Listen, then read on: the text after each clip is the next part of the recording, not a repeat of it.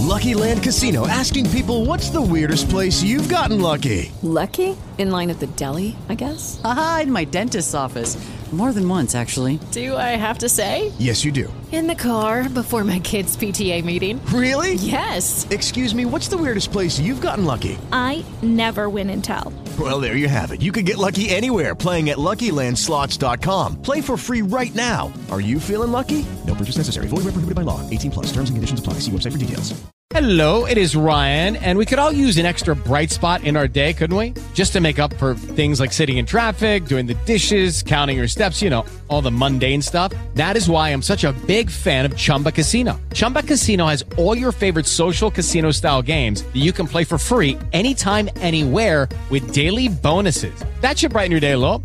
Actually, a lot. So sign up now at ChumbaCasino.com. That's ChumbaCasino.com. No purchase necessary. VGW Group. Void where prohibited by law. See terms and conditions. 18 plus.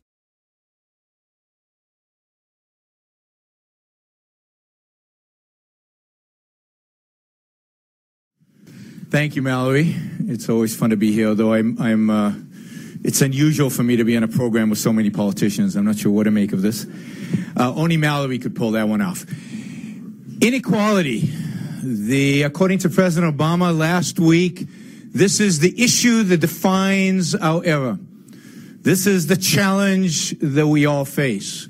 Inequality, according to the left today, is destroying America and is going to be their primary focus. I travel a lot during the year. I speak all over the country, primarily in university campuses.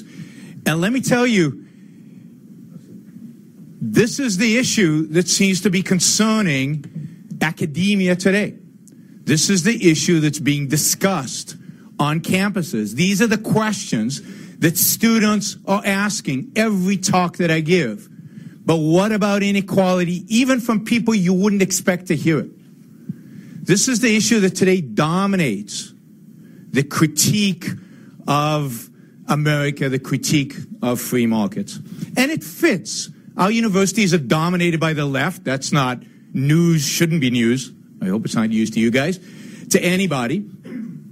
And the idea of inequality fits to a mentality that believes that economic activity is somehow a zero-sum game, that some people's gain is other people's loss. It's a mentality that doesn't care about economic progress, about economic success, and driven by a philosophical attitude that is egalitarianism. The most significant philosophical force today on campuses is John Rawls's voice, the Harvard philosopher, the idea of egalitarianism. It is the dominant set of ideas out there. They hold, if you will, on campuses, the moral high ground. It's on their terms that the debate about rights, they don't believe there are any, about economics, about freedom, it is on their terms that debate is handled. Now, what should we do about it? And I think the right tends to lose these debates. And the right tends to lose these debates because it won't challenge them at the core. So what's the issue with inequality? Well, to start off with, what's the alternative to inequality? Equality. Anybody see anybody equal out there? Any of you guys equal over there? I mean, you're equal to what? There's a big confusion in the right about equality, right? Because in the Declaration it says all men are created, we're all equal. But in what terms is equality referred to by the founders? Is it equality of outcome? Well, obviously not. Is it equality of opportunity, which Republicans like to talk about? Is it? What opportunity? Really? The founders thought we should all have equal opportunity? They were that delusional? How many of you have equal opportunity? There's no equal opportunity out there. It doesn't exist. What the founders were talking about was equality before the law. We all of us have rights. We all have individual rights. We all have a right to our own life. We all have a right to liberty and to the pursuit of our own happiness. That doesn't guarantee outcome, but it doesn't even guarantee opportunity. It guarantees freedom. It guarantees our freedom from coercion. That is the only sense in which equality is a valid concept. Because every other form of equality, equality of opportunity, equality of outcome, requires what? It requires force. It requires coercion. It requires taking from some to give to others. Equality of opportunity. How do we take care of the fact that some of us are born to poor families, some of us are born to rich families, connected families, unconnected families, nice parents, not so nice parents? The only way to equate all that is to try. You can't equate all that. There is no such thing as equality. Equality of outcome of opportunity are metaphysically impossible. They cannot happen. But the attempt to try to equalize necessitates violating some people's individual rights, that is making them less equal before the law, in order to give to other people, therefore giving them preferential treatment before the law, exactly what the founders were arguing against. What we need is to take the moral high ground, to show equality for what it really is. And I hold a mental picture for equality of outcome. You're telling me to stop without the mental picture? Yeah, finishing your mental picture. Oh, this is the mental picture to think about equality of outcome. Think Cambodia under the Khmer Rouge. Because the Khmer Rouge came back from Paris, by the way, where they studied with good Western philosophers, all influenced by French egalitarians, right? And they came back and they said, look, we want equality. But the people in the cities and people in the countryside, they're not equal, so what do? Well, we push everybody out of the cities. But it's still true that some of the people in the cities, that were in the city, or some of the people generally, are smart, and some are not so smart. Some are educated, some not so educated. So what do we do there? Kill all the educated. You laugh, but that meant the killing of 2 million people out of a population of over 5. Almost 40% of the population. That is equality of outcome. How do you make me and Michael Jordan equal in basketball? There's only one way. Cut his leg off, and if you'd watch me play basketball, you'd realize you had to break his arms as well. That is what equality means. They're the bad guys. We who don't believe that inequality is a problem are the good guys, and we need to be aggressive in stating that fact. Thank you all. Okay, our first question.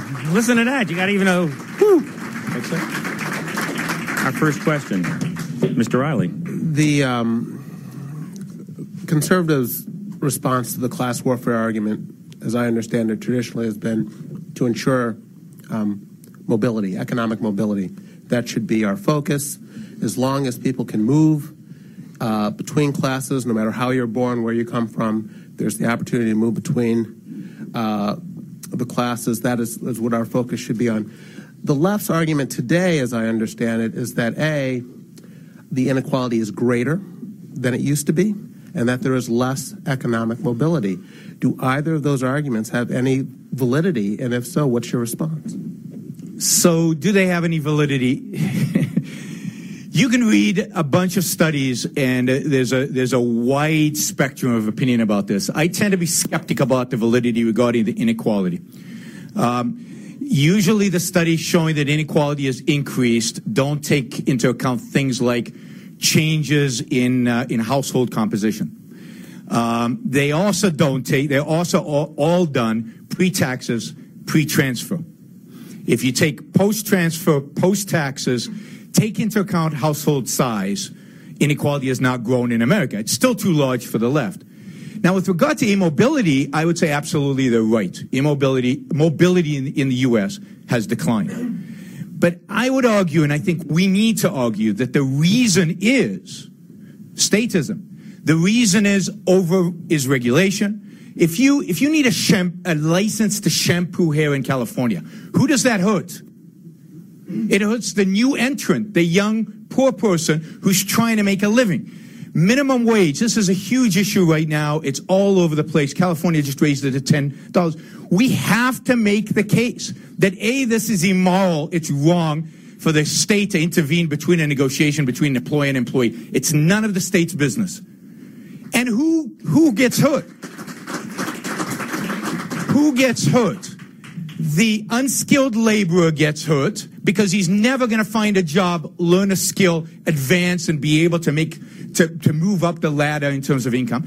But not just him. The entrepreneur gets hurt. Somebody who's starting a business and who wants to pay a few people, $5 an hour, and they're willing to come and work for $5. He's never going to start that business.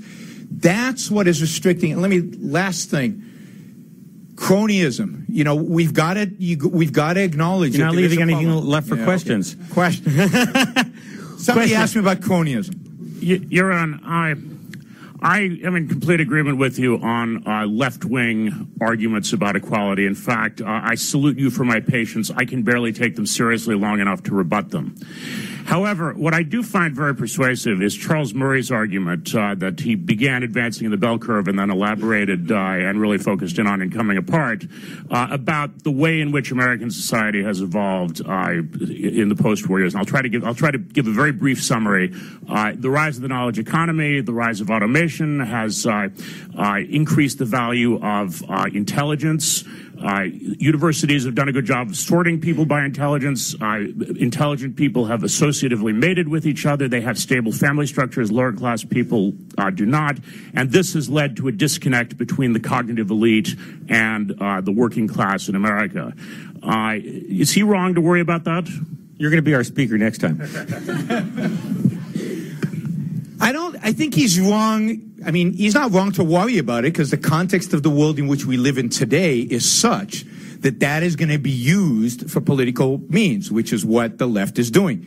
The fact that there's a huge premium today on talent is unquestionable. The fact is that education, you get paid to be educated, you get paid to be entrepreneurial, you get paid to create value. And that payment, because of globalization, has only increased. That is, economically, the amount of money you make for a unit of talent in a globalized world, if you will, is far greater than the amount you would get in an isolationist world where you're just dealing with Americans. They're just more customers for your product, so you can make more money. So that has made the top go up. But you see, in my view, in a free market, in a country that is not driven by a morality of egalitarianism, a morality of the left, who would care, right? Because everybody's benefiting from these talented people. The workers benefit from it. Wages, because of productivity increases, because of all this, would increase. I think what is exacerbating the problem that exists is government, which is not allowing for the economy to be as flexible as it should be, as it would be in a free market. Ileana? You mentioned that you think the right is losing on this issue. It seems to me that the left has a formidable spokesman for the views that you oppose in the president, who just gave a speech about them. Can we get your thoughts on the remarks he's made? I think he's given 3 big speeches on them. And who do you think are the best spokesmen for your views on the right?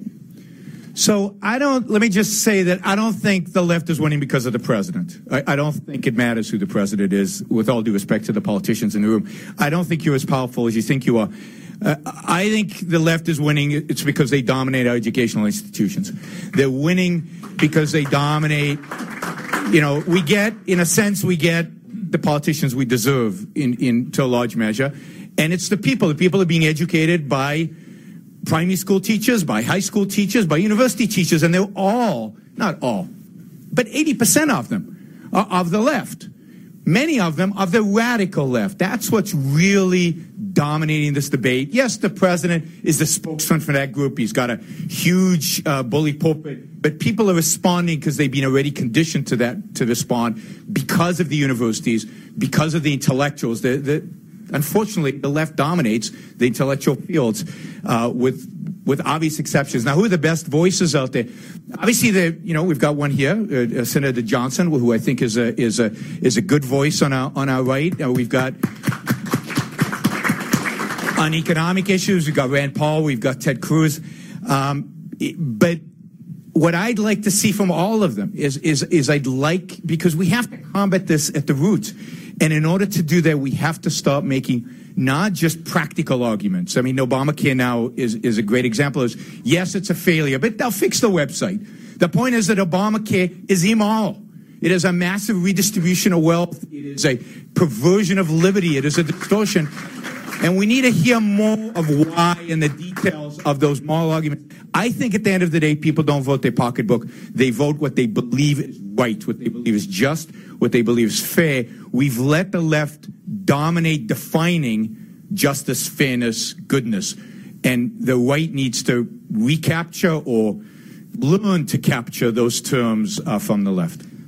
Would you believe he was a professor the way he goes on with those answers? One last question from Jason. You mentioned the minimum wage debate we're having right now, the fast food restaurants, the demonstrations. But you've also got some legislation in both the House and the Senate. The President has endorsed it. And it's not necessarily a partisan issue. Minimum wage increase passed under President Bush with Republican support. You have a number of people saying our old views of the minimum wage don't apply anymore, that it puts money in people's pockets and it doesn't have that big of an effect on employment. Has the literature borne out this new thinking that we hear from some on the left about the minimum wage? No. Look, this is Economics 101. We should never even be debating this. This is price controls. The effect is obvious. It always is. Anybody's interested, John Cochran from the University of Chicago has a nice little blog post where he summarizes the literature. You know, the left's research is nonsense. It really is nonsense. And, you know, you don't repeal the laws of economics through a vote in Congress, and Republicans who vote to increase the minimum wage are reneging on the claim that they believe in markets. If you believe in markets, you cannot vote for an increase in the minimum wage. That is a repudiation of that belief. Okay, we have time for one quick question. No, I'm sorry, one quick answer. There is no such thing. Okay. Stand up, please. Could I just suggest that perhaps attacking at the roots means we have to take back the universities? We have to take back why do we sit here and every meeting I go to, everybody just accepts. It's a given that they dominate the educational system. So you know what? We've lost permanently because we don't know what's good for us. I'm not standing still, so absolutely we need to retake the universities.